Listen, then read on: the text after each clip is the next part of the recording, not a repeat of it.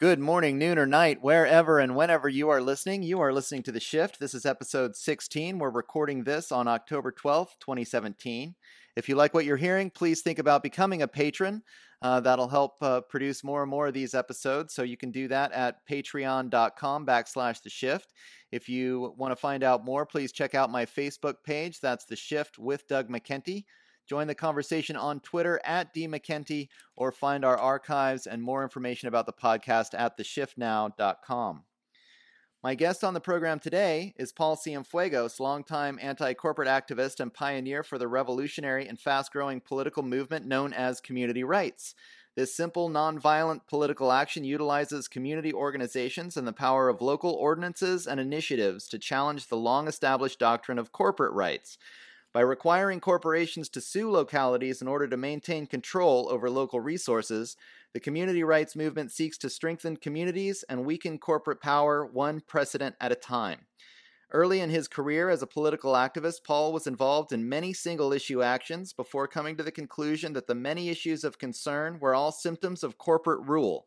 In 1995, he moved to Northern California and founded Democracy Unlimited of Humboldt County, focusing primarily on educating the public about the relationship between public policy and corporate rule. In 2011, Paul moved to Portland, Oregon, where he helped develop Community Rights PDX, which seeks to pass a Portland Community Bill of Rights via the initiative process. Most recently, he is launching a new community rights network, Community Rights US, which seeks to develop this fledgling political concept into a nationwide movement powerful enough to take on the corporate oligarchy. Paul Cienfuegos, thanks for agreeing to be on the program, and thank you for helping to make the shift. How's it going today? Pretty well. We've had a big morning. We just launched Community Rights US officially just about 5 hours ago. I was up half the night, so it's kind of a big day. Yeah, I believe it. I'm really excited to see where this is going. Just for full disclosure, I've worked with Paul myself.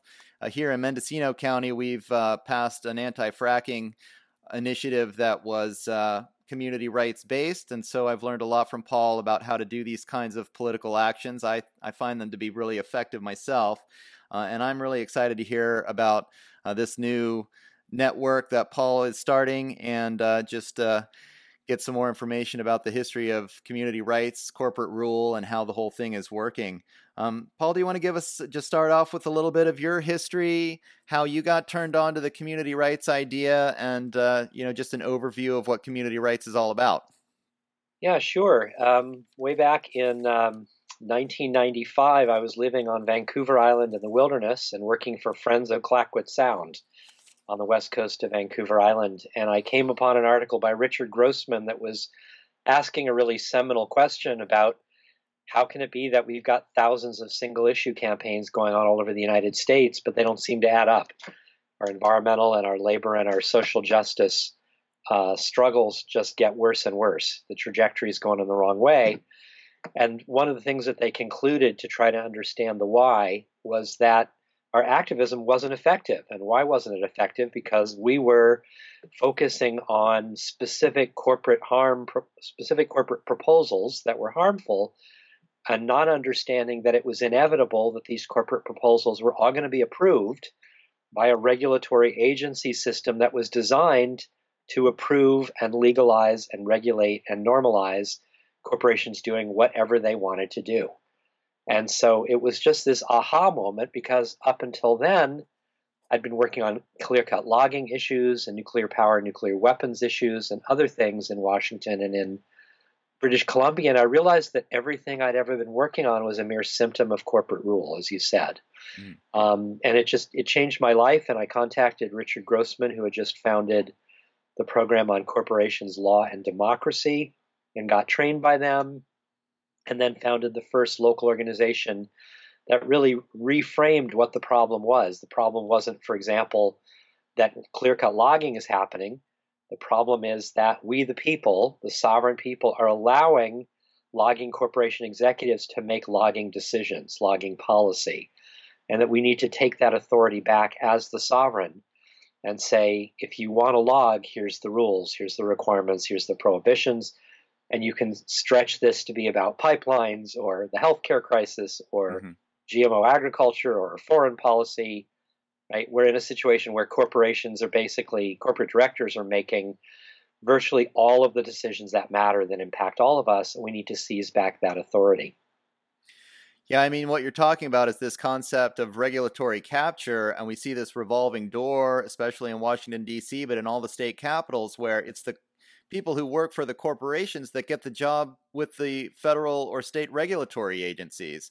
And it's just this back and forth of a corrupt system, essentially. Well, so I want to actually challenge you a little bit on this Mm-hmm. because it's not regulatory capture. That is the common belief. But what's actually true is that the entire regulatory system of law was designed starting in the 1880s to give us exactly the system that we now have that's inevitable. That starting in the 1880s, literally the Attorney General of the United States meeting with the railroad company executives came up with a new kind of lawmaking called regulatory law, regulatory agencies, quote, that was to be a sort of barrier between the railroad corporations and the people. And I'll read you just one other quick quote. Charles Adams, president of Union Pacific Railroad, saw what was needed to solve the railroad corporation's problems. Quote, what is desired is something having a good sound, but quite harmless, which will impress the popular mind with the idea that a great deal is being done when in reality very little is intended to be done, unquote, said a railroad company executive in the 1880s. Right. It was to be pacified with laws that sounded tough, but placed much discretion in the hands of regulators. So we don't need regulatory capture because what we have is a regulatory system of law that was designed by corporate leaders, where corporate leaders have always been in charge of the agencies because government puts them there because they're the experts, and regulatory law is written by the agencies working closely with the industries being regulated. So that when you participate in a regulatory system, a hearing, any kind of public process, you're entering corporate turf.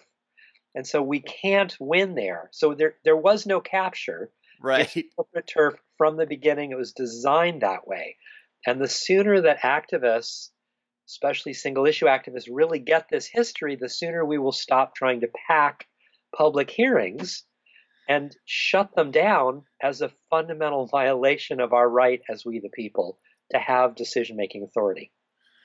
I think what you're talking about, I mean, more and more people need to wake up to this because the level of subversion by these corporations is so much deeper than most people realize. Like, I mean, I think that's sometimes you hear this term conspiracy theory, and people just can't believe that the level of planning against the local communities or the activists or the political actions can be this devilish. But behind the scenes, you really have these corporate actors who, and we're talking about for hundreds of years, have been figuring out how to, pacify the people while essentially stealing resources from right under our feet and paying us as little as possible, to get this stuff. Right. That's right. I mean, basically, what rulers have always wanted to do is figure out how to vacuum out resources, but to do it totally legally. And it doesn't matter whether rape and pillage is going on, as long as they've written laws that cover their own asses, then there we are. We have, so, you were asking about this early history. We've got, the Africa Company and the East India Mm-hmm. Company and all sorts of other crown corporations chartered by British monarchs and other monarchs that legalized the rape and pillage and the vacuum out of resources and the squashing of existing cultures and legal structures all over the world for profit. But they do it all legally by writing these corporate charters, which they then possess, and they send people across the world to vacuum up whatever they want and to monopolize trade routes. This all started in the 1400s. But the important thing is it's legal, right, according to the monarchs, because they've created brand new structures of law to make it so. Right. Well, oh, there's so many different places that I'd like to go. Let's start with how did the corporations get these rights in the first place? I mean, why can't our communities really stand up against them? they seem to have taken control at the, if you will, the top of the pyramid, or at the federal or the state level, and then our communities really can't. Um, we don't have the legal tools with which to combat this. And I guess you can angle it into what did happen, what's happened to the government, where we used to have, or at least a lot of people assume that we have individual rights or common rights, but somehow the corporate rights have taken over all of these, and they've then they're on top of our rights. Somehow they have precedent over our individual or our community's rights. So I mean, there's a lot where you can go with that, but go ahead. What's on your mind? Yeah, so I think what people have to understand is that we've lived in a minority rule structure of law the entire time that we've been in the United States. Mm-hmm. So when we hear that we live in a democratic republic, that's really not quite accurate.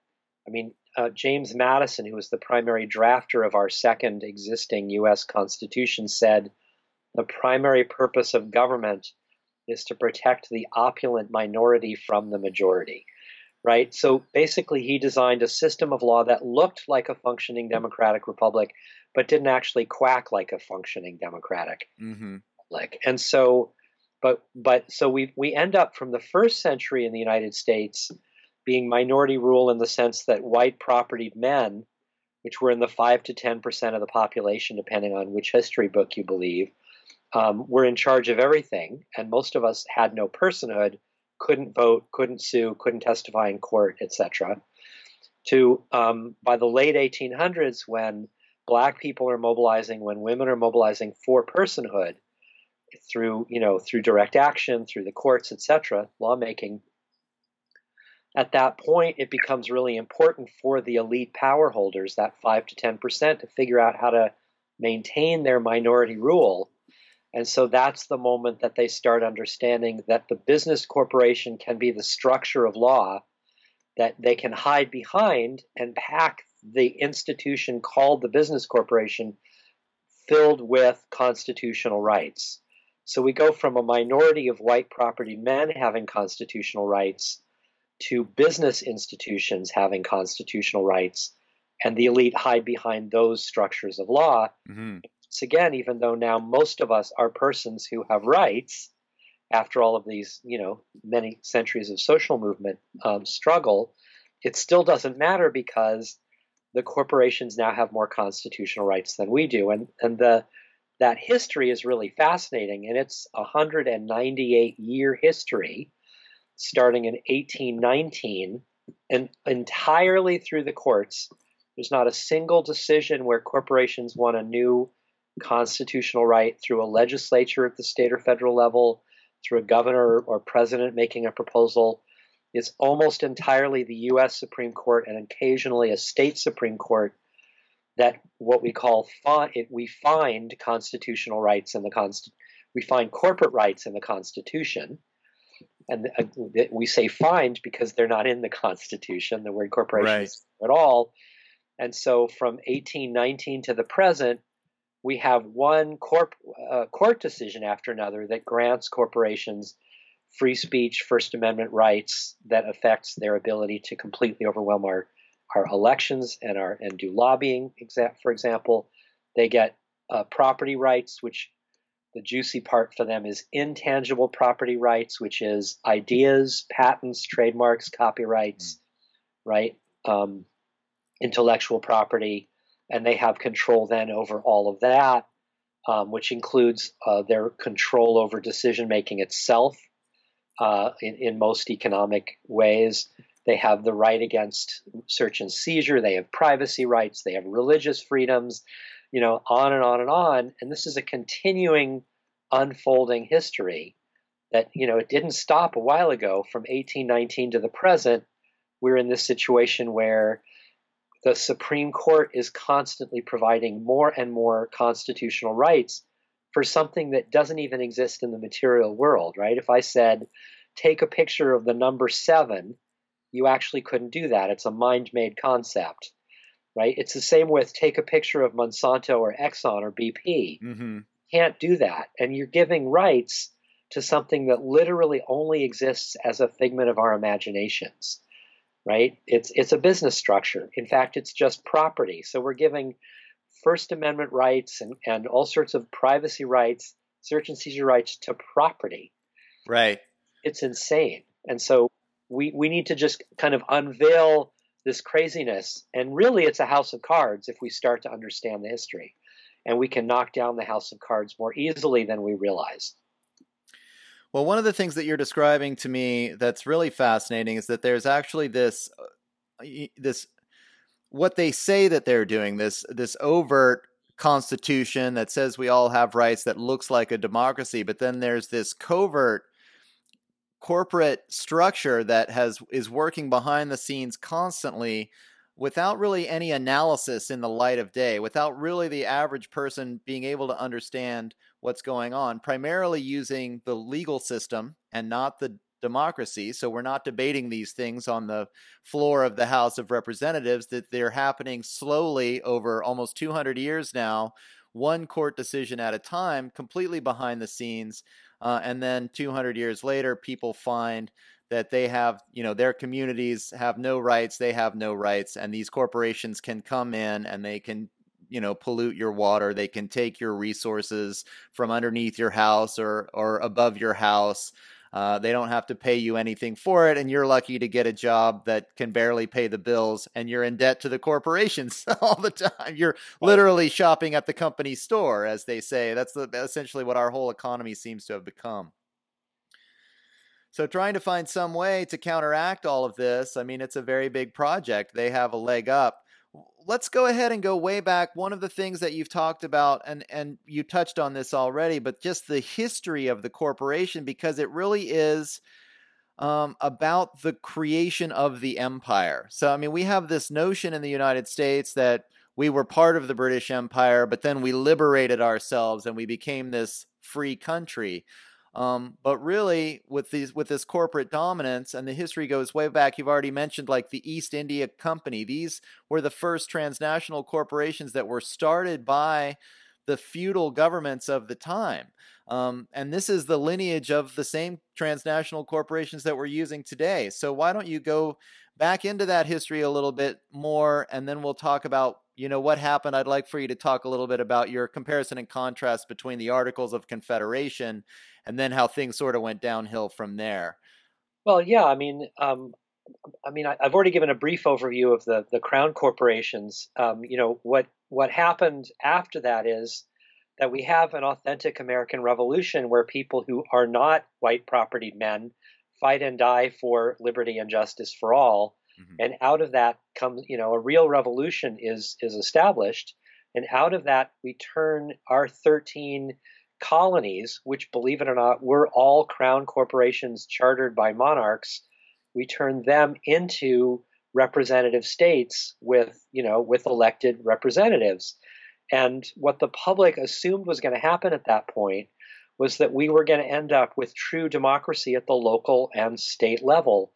And if you look at the early state constitutions, you see this truly remarkable language. So let me read you a paragraph from the original state constitution from Pennsylvania, where they're embedding the local democracy right into the document. And of course, this was too much of a threat to empire. And so it was struck from the Pennsylvania and every other state constitution within a decade or two, and it was gone. But here's the early language of Pennsylvania's constitution: that government is or ought to be instituted for the common benefit, protection, and security of the people, nation, or community, and not for the particular emolument or advantage of any single man, family, or set of men who are only part of that community, and that the community has an indubitable, unalienable, and indefeasible right to reform, alter, or abolish government in such manner as shall be by that community judged most conducive to the public wealth.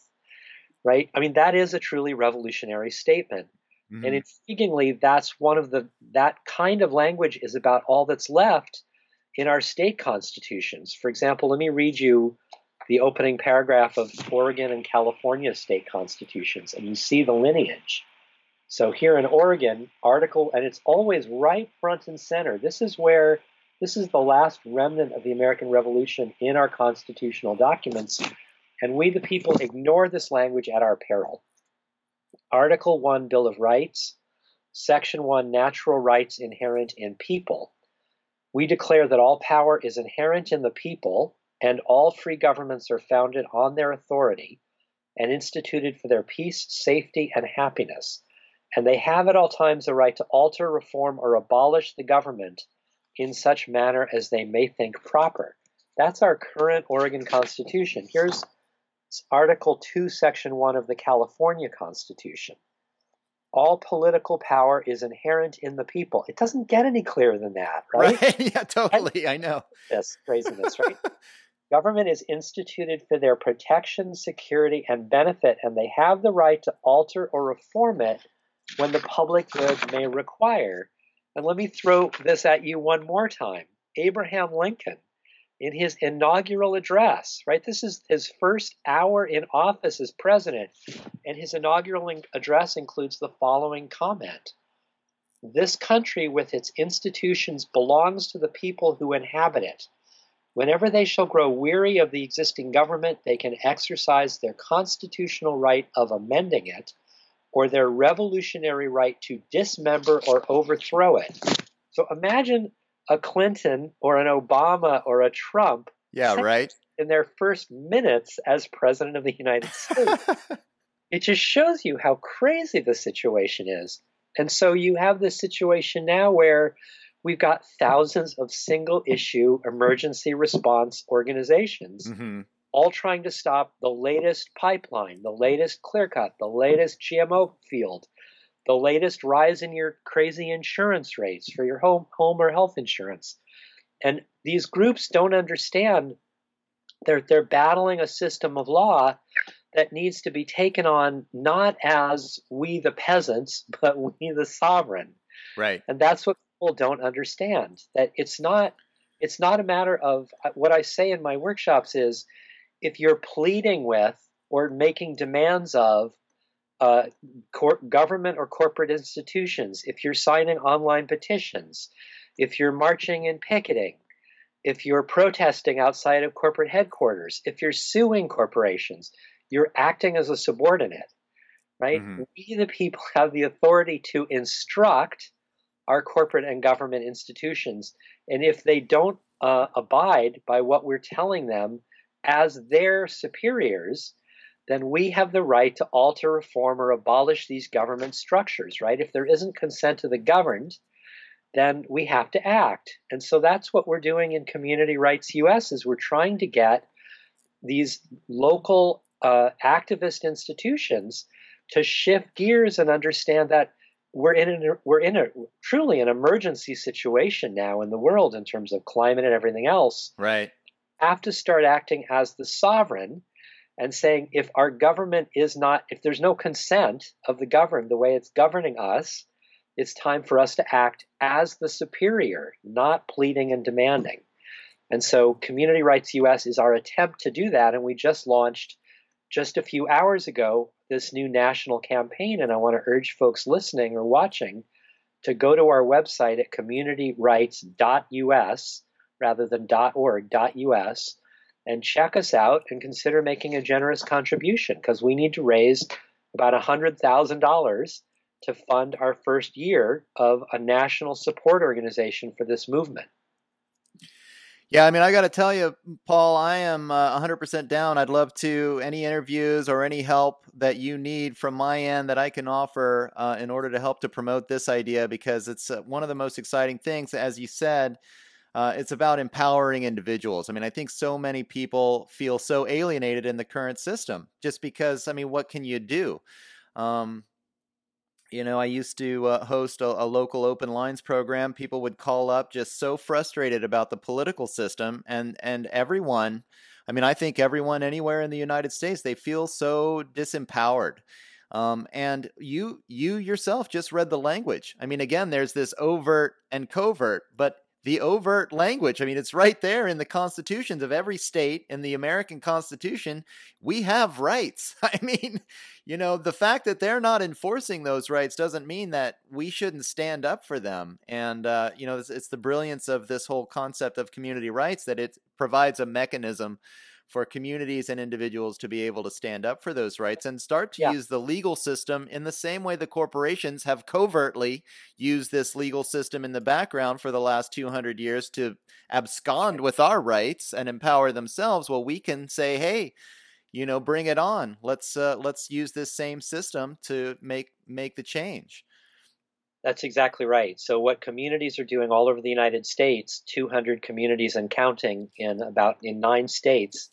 I'll tell you the states because it's pretty amazing how diverse it is. So 200 communities in Pennsylvania, Maryland, New Hampshire, Maine, New York, Colorado, Ohio, California, and Oregon have passed local ballot initiatives or local ordinances through their city or town or county council that do 3 extraordinary things. They ban a variety of corporate harm. So they ban pipelines, or they ban GMO ag, or they ban fracking, etc. Each of these ordinances strips that sector of corporations of all of their constitutional rights within the boundaries of that city or town or county. And each of them enshrines the right of that community to govern itself and to protect its own health, safety, and welfare, which, crazy enough, all of our elected officials sign an oath that they are going to protect the health, safety, and welfare of their local constituents. But the problem is that it's actually and literally illegal for them to do that because for us to protect our health, safety, and welfare where we live violates corporate constitutional rights, states' preemption authority over us, and something called Dillon's Rule, which is this crazy thing from a late 1800s Iowa State Supreme Court judge where he determined, and it became the law and custom of the country, that the proper relationship between state government and local is that of parent to child, that the local becomes just a subset of state government and is only allowed to do what state government authorizes local government to do. And so you put these, what I call structures of law hidden in plain sight, all together, and you get this system where we, the people, can't even protect ourselves where we live. And we argue in Community Rights US that if you can't govern yourselves properly and protect yourselves properly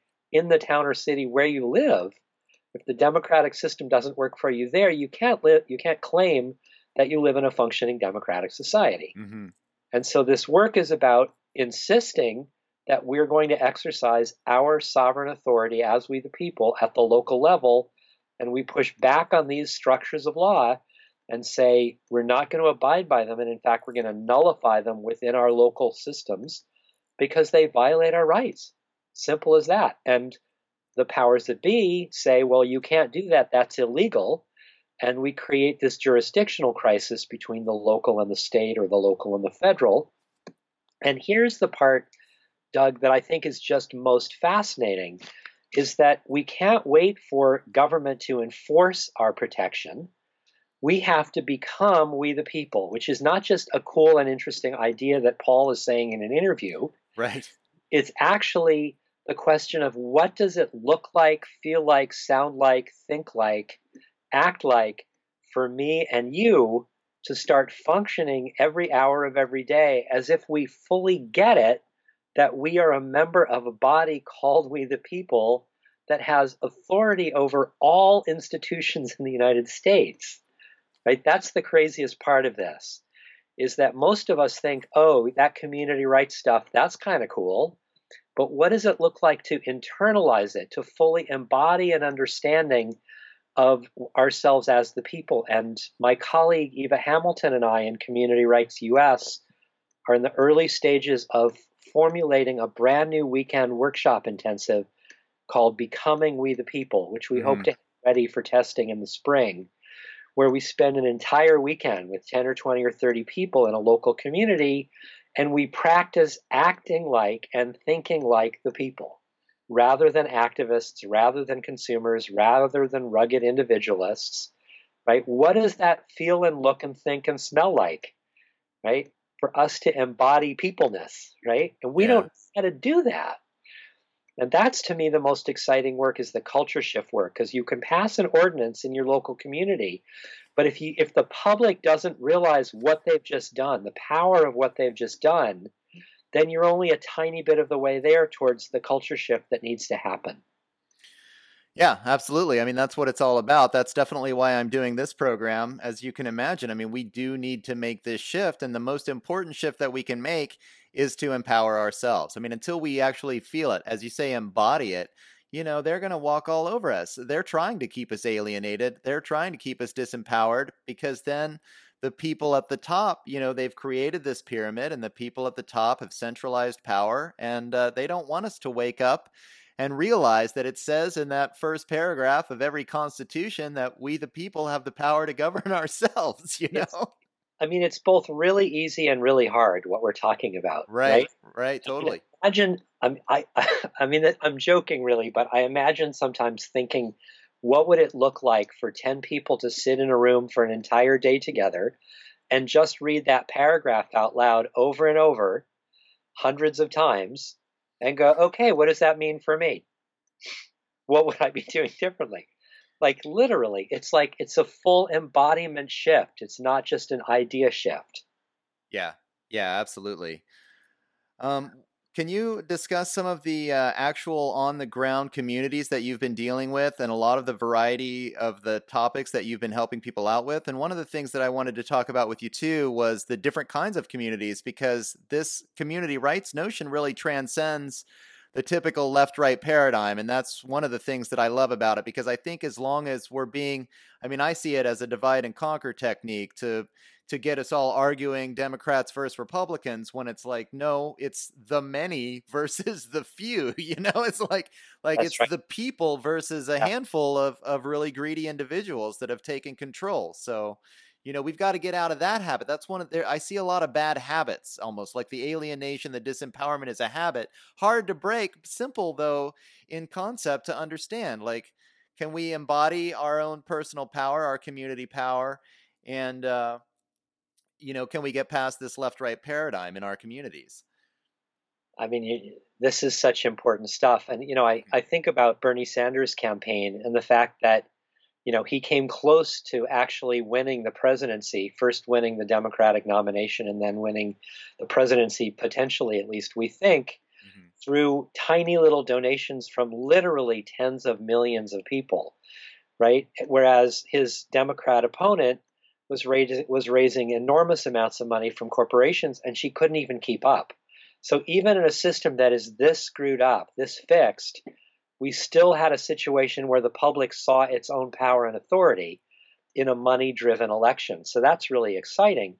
And when you look at the people who voted for Trump, millions and millions of them voted for Bernie Sanders in the primary and then Right. Trump in the general. So we really have to get over this idea that everyone who voted for Trump is an ideological racist or white supremacist. I think that's part of the divide and conquer, actually. Well, Like, it's gotten so over the top, and it's like, look, actually, a lot of people voted for Trump because he was anti establishment. I mean, you like him or hate him, like, don't. you're right, and they're not paying close enough attention to understand what they were really going to get. But Mhm. to answer your question, I've been traveling all over the United States more than ever. I'm on the road 2 or 3 weeks every month at this point. I was in Iowa and Wisconsin and Minnesota and Michigan on this last trip. Wow. In Flint, Michigan, just a week and a half ago, at a Water is Life summit, leading a workshop on how you could use community rights ordinances to take back a city council's authority to protect its own water supply from this insanity of these emergency managers appointed by Governor Snyder. I was in Detroit. I led an introductory workshop in Detroit a couple weeks ago. I'd never been in either community. It was definitely a wake-up moment for me to see the state of these American cities. Right. Detroit, I had mostly labor organizers and poor people's campaign organizers at the workshop, which was exciting for me Huh. that there were really skilled community organizers, listening to this stuff. And I felt like they asked much more fundamentally deep and challenging questions of me than I'm usually asked, because they're, they're basically professionals doing organizing work. Interesting. And they really pushed me, and they found this framework, this community rights strategy, very exciting. And both of these communities are hoping to have me back. And at the conference in Flint, I met a whole variety of people also who were battling Nestle's water bottling operations all over Ontario and Michigan. And I've already been invited to go back in early November to Mecosta, Michigan, to lead an introductory workshop about how to stop Nestle Corporation from opening more water bottling. And interestingly enough, I was able to tell them in the workshop that more than a decade ago in the town of Shapley, Maine, one of the early community rights ordinances was passed that stopped Nestle from building a water bottling plant by banning corporations engaging in water bottling and stripping water corporations of their constitutional rights. And it has stood as law ever since in Shapley, Maine, and one other Maine community. And then across rural Wisconsin, I met with folks in rural townships who are trying to stop frac sand mining and factory farms, which are both crisis situations because they both poison the groundwater in an area where the land is literally built in such a way that it's a sponge, and it's called karst geology, and any kind of a large amount of poison that you pour onto the ground anywhere in this particular region ends up dispersing across an enormous area and contaminating everybody's water, kind of like in Hawaii, kind of similar geological situation. So, and in just a couple of weeks, I'm going to Athens, Georgia. I have never taught in Georgia before, working with grad students. I'm going to be in New Orleans in a couple of weeks at a national summit on rights of nature, and then back to Michigan for more workshops. So it's just kind of amazing how this movement is taking off. And again, I want to say that if you're excited about what you're hearing, check out Community Rights US, which is our new national organization that launched today, Thursday, October 12, and we're trying to raise $70,000 in 30 days. And if you go to communityrights.us, you can find out about us. And I really want to urge you to consider making a really generous donation, and not just a $25 or $35 donation, but something that's a lot more generous than you might normally make, because this work is the most effective work to take on corporate rule that's going on in the United States today. And we need to exponentially expand the reach of our movement if we're going to make a real difference. Yeah, I mean, I'm excited about it. I really think that there's a lot. I mean, one community at a time, we can chip away at this corporate power base and we can start to take the power back for the people.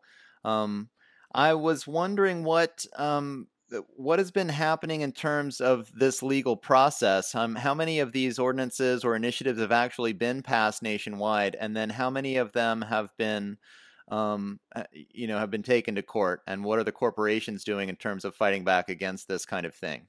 So of the 200 communities in 9 states that have passed these, remarkably, 95% of those 200 communities have not been legally challenged. So approximately 190 are standing. They're unchallenged in court. 190 of 200 communities. That's a remarkable record. Wow, yeah. So there's about 10 of 200 communities that have been sued, and most of them are situations where the town or city council or board of supervisors of the county found out that there was the threat of a lawsuit. Usually it's not even a filed lawsuit. It's just a letter from a law firm threatening an imminent lawsuit against the town or county if they don't pull the ordinance off their books. And they immediately go into closed session because they're so terrified, and they remove the ordinance against the public's will. That's how most of them have ended.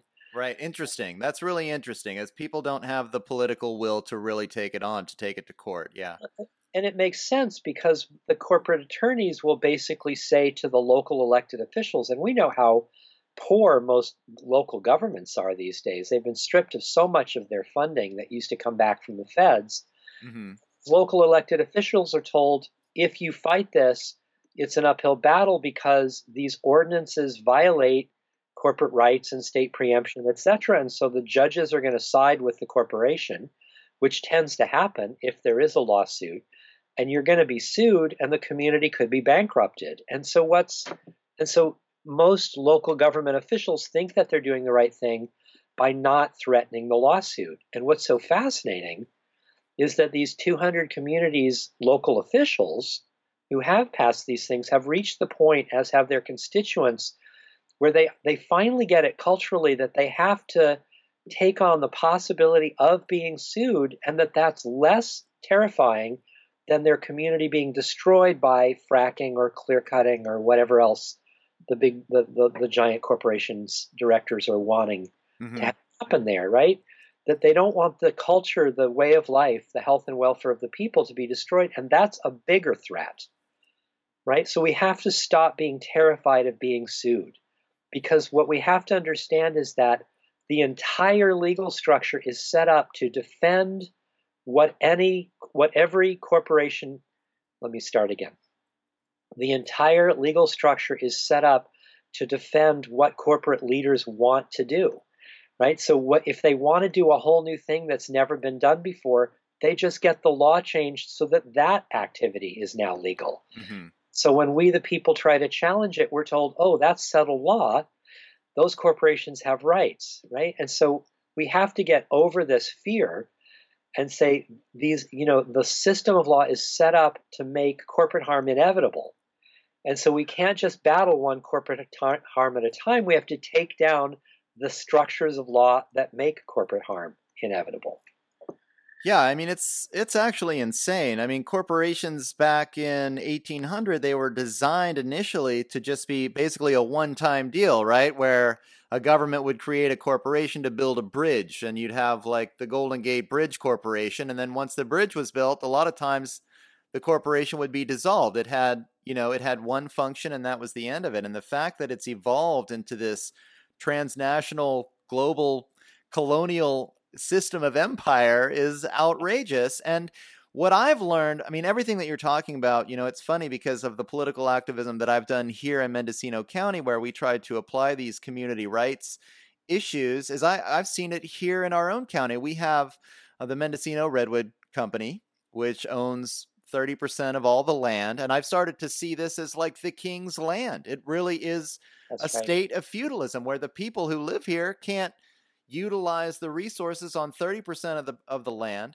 Not only that, we're lucky to get a job with the Mendocino Redwood Company for $30,000 a year, which is scraping by, while they're taking all of the redwoods out of the county, selling them and making millions and millions of dollars that our community never sees. It's insane that we stand by and we allow this to happen. We don't realize that I think Americans they have such a high standard of living, or at least they feel that way. They have air conditioning and TVs and so it convinces them that, I'm doing okay, or I live in the first world, so I shouldn't complain. But it's like, these guys have hundreds of billions of dollars because they're extracting resources from your community, and they're trashing your environment while they do it. So, and they're doing it all legally. Yeah. Right? I mean, that's the most amazing thing, is that we, the people, allow a structure of law called a business corporation that doesn't even exist in the material world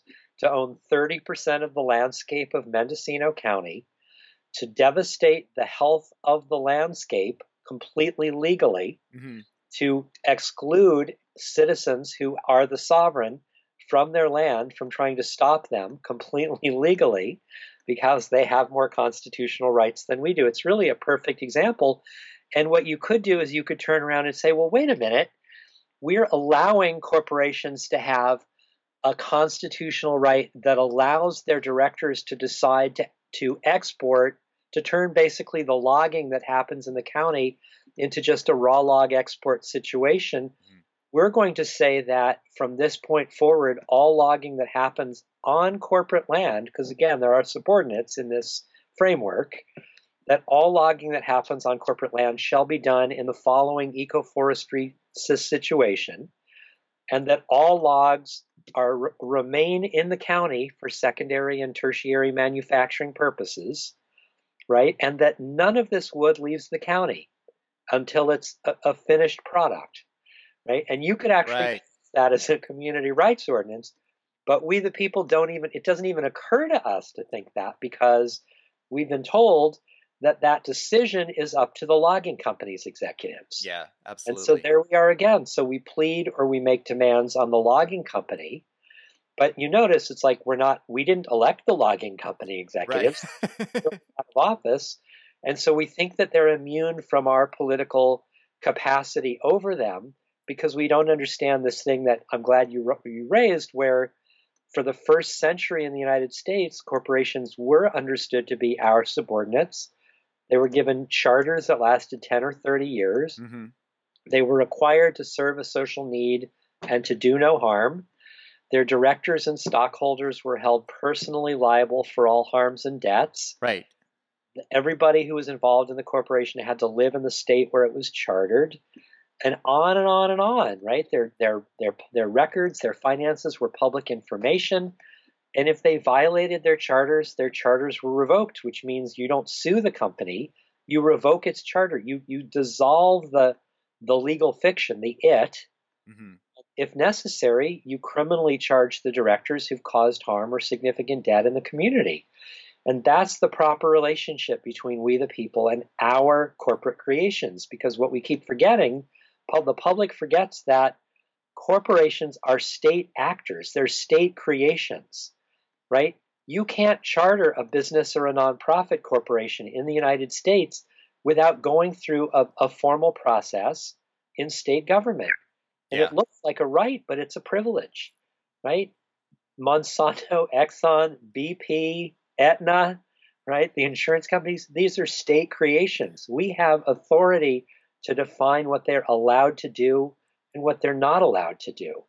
And as long as we're just battling the latest symptom, we're screwed. Yeah, I think it's so true. This part of the left-right paradigm makes it seem like it's the corporations against the state, and people don't see that it's actually the state and the corporations are one and the same. They're working together on all of this. This is complete collusion. This isn't, the only way to defeat this, this Leviathan, if you will, is to, like you're saying, become empowered as we the people and stand up for our rights against this, this beast that's coming in and taking over.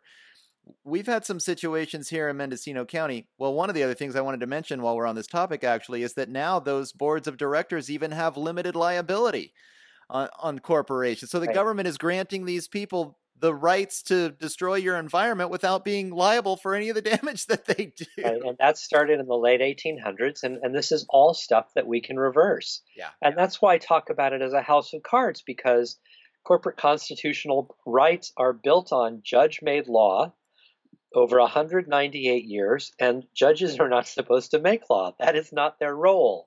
They're supposed to interpret law. Mm-hmm. Right. So talk about an activist court, right? Here we have a 100-year activist court. Doesn't matter if it's Democrats or Republicans, they're corporatists on the court, right? And so they're more and more they're giving rights to these institutions that don't even exist in the real world, in the material world. And it's a travesty. And once again, I want to tell people, if you're just tuning in, please check out our national campaign, Community Rights US. The website is communityrights.us. And at the top of the page, you'll see a really pretty picture with text on top that talks about our campaign. And if you click there, you'll end up on our Indiegogo Generosity Campaign website, where we launched this morning, October 12, and are running a 30-day fundraising campaign trying to raise 70,000 of the 100,000 we need to launch our first year budget so that we can actually pay people real wages Mm-hmm. and travel around the country teaching this stuff and helping communities to pass these ordinances. So if you're concerned about corporate rule, I really want to urge you to put your money where your mouth is, and also to let us know that you want to volunteer in your community and get involved in this work in that way, or bring one of us down to lead a workshop. So, because Mendocino County is the star county in the entire state of California. It is still the only place in the state of California that's passed a community rights ordinance. And I was really proud to be a part of it. Yeah, that was great. And I want to say, too, that if any of you who are out there listening do get an opportunity to take one of Paul's workshops, Absolutely do it. You're only getting a taste in this 1 hour conversation of all the information that he goes through. The history of corporate power is fascinating, and it's well worth it for everybody to learn as much as they can about this. It's like this slowly growing monster that took over everything almost in this kind of, well, we talk about it in this covert way, in this behind the scenes way that the next thing you know, people still think, I think most people to this day think that they have these rights and, oh, we live in America and it's this free society and it's this great democracy. And they just don't realize how broken and corrupt the system is. And maybe it's easier to go on believing that instead of to kind of realize the truth. But until you can face the truth and stand up to it, it's just going to stay the same. It's certainly easier and more fun to whine and scream and complain than it is to participate. Right. Right. But when you see, what percentage of Americans at this point trust Congress or the Senate, we're down to like 9%. Right. When you see what percent trust our current president, we're down to 1/3. Right. So, people are outraged. I mean, that's part of why Trump won, is that people are so outraged at what's going on in the governance structures in the society that they're really, in a way, it was like throwing a bomb into the system. I think by voting for a Trump or a Sanders is why they were both really popular. Sure. They were outsiders that were saying the emperor has no clothes. Yeah, I mean, I think a lot of people have realized that. I actually think that something like this community rights movement has a huge potential, and at some point people are going to have to come out of the woodwork. I mean, I know that they're there. We know that the vast majority of Americans are disgruntled. It's like I think Congress's approval rating has been hovering around 10% for 15 or 20 years. I mean, it's a democracy. Shouldn't it at least be close to 50%, So we need fewer disgruntled people and more grundled people. Yeah, right. Well, we're looking at maybe about 10 more minutes left, and I wanted to go back to this problem of being afraid of the lawsuit, because this is 100% what's been going on here in Mendocino County. Our Board of Supervisors is just so scared of the idea of community rights. And I think a lot of the people who live here, they buy the talk. I mean, first of all, I don't think it's that expensive. Every county has a county council. Every city has a lawyer that they hire that's on staff. But people are just afraid. They've been so disempowered. We had a situation here where there was an initiative that was passed by the people to eliminate this process called hack and squirt, which is something that the Mendocino Redwood Company does to kill off all the oak trees. Now, because of state preemption, the county government is not allowed to pass any kind of ordinance that has anything to do with pesticide use. Only the state can do that, right? The claim, again. Yeah, right, totally. The claim is, so here's an example of becoming We the People. So what would it look like, Doug, for you at this point to not say the state has the authority to preempt, but to say it in a more, constructively critical way? Right. At least to say the state claims that it has authority. Absolutely. What we the people want in terms of hack and squirt. Right. Just like start getting into that culture shift place. And then, right, if you say the state claims, but we're taking our power back, then the person who hears that hears a completely different thing. Then the state preempts us, so there's nothing we can do, which is how most single issue activists talk. Right? If that's what an activist is teaching, no wonder we feel powerless, right? Yeah, absolutely. I mean, we've got to, at least the theory is that we get these individual rights, these human rights from the state of nature, and the state, the government cannot take them away. And we have to claim it. The state claims they can take these powers away from us, but it can't. We have the power to stand up to it. And when Mendocino Redwood Company does hack and squirt, right? I would also say that differently. I would say that I would figure out the names of the directors of Mendocino Redwood Company. Right. And I would say not the company is doing hack and squirt, but the following individuals are legally poisoning the people and the landscape of our county. Yeah. Because you remember, the Mendocino Redwood Company is just it's a facade. It doesn't really exist in any relevant world. Right. right? So there's this thing called MRC, right? And we give it authority. We go, okay, I guess there's nothing we can do because we can't fire the MRC board of directors, right? And yet, what if we saw it instead as there's just living beings on a living planet, Right. right? It's not there's not this like mythical box floating in air.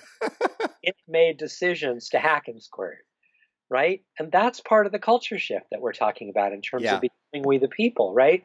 The following 6 individuals or whatever they are, here's their names. They live in the following communities. They Yeah. go to the following churches, etc., or Right. synagogues or whatever. These are the people who are legally poisoning us Yeah. because of structures of law hidden in plain sight that we act as if there's nothing that we can do about. Yeah, totally. Right? And then the thing changes. And I said to the main organizer of the Hack and Squirt ordinance a couple of years ago, you can't build into your ordinance something where the state can claim preemption over you, right? You have to build into, and I wish that this person, would reconsider the way that it was written and Yeah. remedy, because community rights ordinances build right into the language of the local law. We are nullifying state preemption in this ordinance when it violates the people's right to protect our own health and safety and welfare where we live. We're nullifying corporations possessing constitutional rights when those constitutional rights violate the rights of people where we live, et cetera, right? So we're making a legal argument that those rights, those structures of law, no longer have power and authority over us where we live. Mm-hmm. I wish that person would internalize this kind of messaging and try it again. And maybe the community could try it again. Well, just to finish the story, Paul, that Hack and Squirt had to be, instead of going the community rights angle, which I agree with you, I think if they had written this kind of language in, they would have had a good, solid law, case of law, a lawsuit on their hands that they could have said, hey, no, we have these rights. At least they could have given it a good shot. Instead, they tried to bypass the claims of the state, which said that the state has the right to make all decisions about pesticide use. They're looking for a workaround. And they turned it into a fire suppression issue. Right. And they said, oh no, these dead standing oak trees are a fire hazard, and the county can pass ordinances and initiatives that affect our, our ability to keep the forests clear of fire hazards. So they used this workaround. The thing passed by 60% or more. Right. The people voted for it. The public wants the poisoning of their forests ended. Yeah, right. Duh, right? and so, yet... and so I want to actually take on one little thing that you said a second ago while we still have time here. Yeah. And say that the way that you introduced this was that, we could push a community rights ordinance as far as we could go until there's like a legal challenge. One of the things that makes our work so extraordinary and unique is that if the ordinance is already passed that strip the corporations and the state from authority over us, right, with insisting that poisoning is the law and is going to continue, at that point, we the people say, wait a minute, courts, we're not going to abide by the courts overruling our ordinance because you're our subordinate and you too are required to serve we the people. And if you're saying the poisoning of our landscapes and people is required under law, then that's not consent to the governed once again. So we have increasing numbers of communities around the United States that are putting in their community rights ordinances language that say that we're not going to abide by the court decision and we're going to use nonviolent direct action. This is language in the actual ordinance. Wow. Use language. We're going to use residents committing nonviolent direct action to enforce the ordinance as a form of local enforcement authority. In other words, we're going to build our own local enforcement situations right into the language. I don't know if we have. That's awesome. Yeah, go ahead. We can go a few minutes over. So here's an ordinance from Grant Township, Pennsylvania. This was an amendment to their home rule charter last year. Section 2, right to directly enforce people's rights. Here's the paragraph.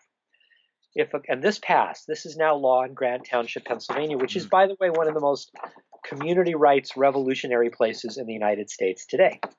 Nice. If a court fails to uphold the Grant Township Home Rule Charter's limitations on corporate power, or otherwise fails to uphold the rights secured by Article 1 of the Charter, the rights and prohibitions secured by the Charter shall not be affected by that judicial failure, and any natural person may then enforce the rights and prohibitions of the Charter through direct action.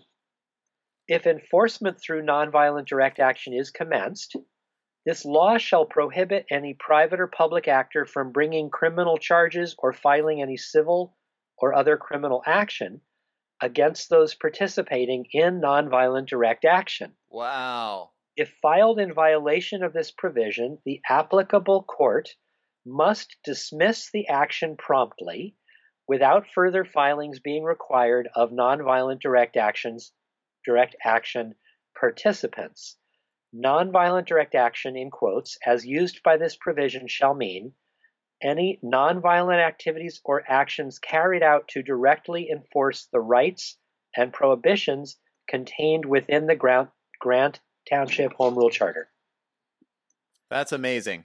So you're turning the people's will, the majority will. We've already passed the ordinance. We've already said in this case, no frack water waste shall be dumped in our township. We've already passed it overwhelmingly through the ballot box. If the courts overrule us, we don't just go, oh, I guess the courts overruled us. Right.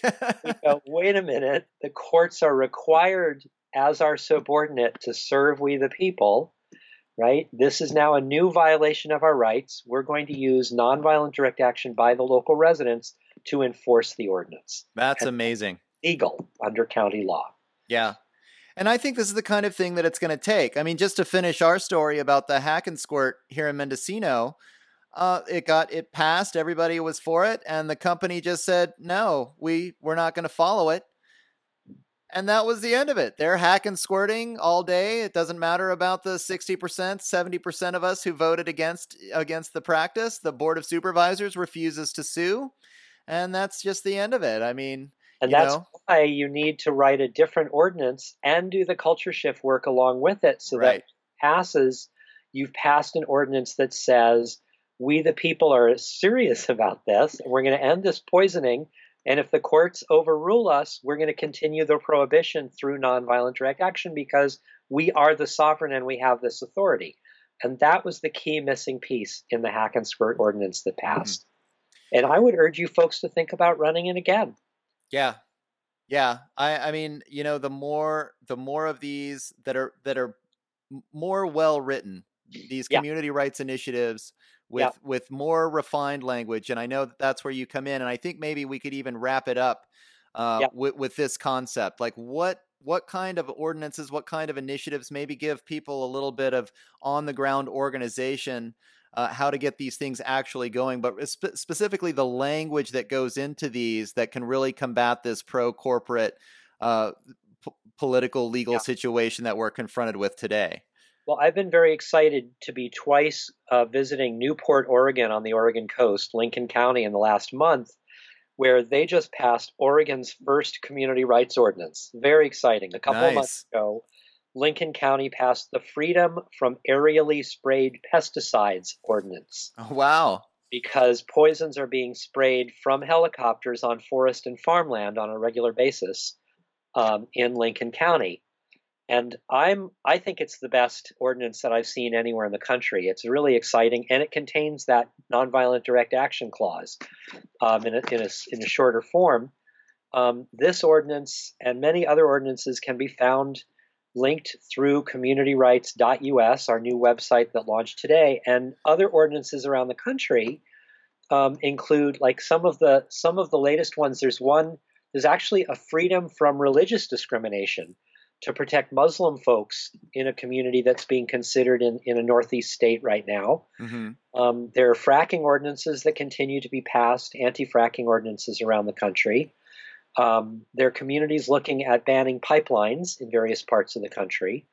Where I'm hoping that we have a factory farms ban in at least one or two Iowa and Wisconsin townships in the next couple of months.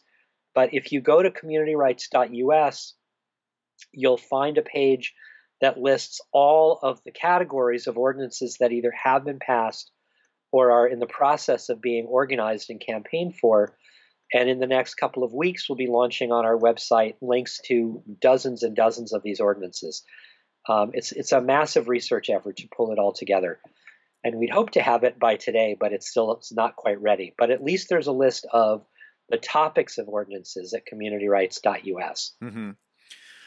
Well, great. I just can't stress enough the work that you're doing. I think this community rights movement has the most potential that I've seen in my personal political activism in terms of really confronting, like you're talking about, the source of the problem, which to me, and I think is obvious to most, the centralization of power in a handful of corporations, and taking the power out of the hands of the people, the means of production, the vast majority of the resources going straight into the hands of the few people that control these corporations instead of being spread out, the wealth spread out into the hands of all of us, getting to a point now where this term debt slavery is becoming more and more common. I mean, people are living their whole lives working for the corporations, and then when they die, they still owe $100,000 on their house, or they took them 25 years to... Yeah, the college loans, right? I mean, you can't get ahead. You just can't even get ahead anymore. And it's because, like the Hoover vacuum cleaner, these corporations are coming into all of our communities and sucking up all of our resources, and we're not getting any piece of the action. Because we allow them to. Right? That's the piece we have to understand. When a logging corporation clear cuts, when an agricultural corporation does monocropping or GMO seeds, when we end up with GMO salmon on our supermarkets, which is imminent, right? When we have the health insurance disasters that we all have in terms of what it costs to have basic coverage, we have to start understanding that we, the people, are allowing this, right? These are systems of law that we're allowing. We're allowing corporate directors to set these policies for us, for the sovereign people. Mm-hmm. And so we really have to rethink that. Well, again, I'm really excited about what's going on. I'd like to see this grow, and I'd like to see, I've always had this vision of a community rights network where, communities all across the country are connected and involved, and giving each other advice and learning more and more, refining the language that can go into these ordinances and initiatives. I think Community Right US is the next level in this organization. And again, I just want to let everybody, if you're listening to this, please think about inviting Paul into your community, taking one of these workshops. The knowledge and the empowerment is invaluable. Paul, will you give the website one more time? Yeah, so the organization is Community Rights US. The website is communityrights.us. And we have a network of resource people that are leading an extraordinary collection of workshops to help a local group go from a launch of a campaign through a very effective organizing process, becoming we the people, cultural shift process, internal decision-making and conflict resolution trainings, organizing trainings, how this work fits into the larger nonviolence in theory and practice movement, active listening, challenging your corporate media. All of these pieces we're offering workshops, consultations, and webinars in at communityrights.us. It's a whole national network of people coming together. And what you said about networking local groups, that is one of the fundamental things that we're going to be doing. Great. And I'm already working all over the Midwest to bring regional. We're about to have our third regional gathering in rural Iowa, Wisconsin, Minnesota in March. Of a couple dozen counties coming together to do kind of horizontally based solidarity support work. So that's what we're doing, and we urgently need your support. So please make a generous donation at our GoGo campaign that starts October 12th for 30 days. Thank you very much. Well, very good. And I am excited to see this movement continue to grow. I just want to let my audience know that if you like what you're hearing on The Shift, please think about donating and becoming a patron for The Shift so I can continue to afford to be able to produce more and more of these. That would be at patreon.com/The Shift. If you want to find out more, please join the Facebook page. That's The Shift with Doug McKenty. Join the conversation at Twitter at DMcKenty, or find my archives and more information about the program at theshiftnow.com. Thanks a lot, Paul. Thanks for your work. I really appreciate everything that you're doing, and I hope that all of our listeners will really think about learning more about this, because I think it's got a huge potential in the future for taking the power back. Thanks, Doug. It's always a pleasure to talk to you.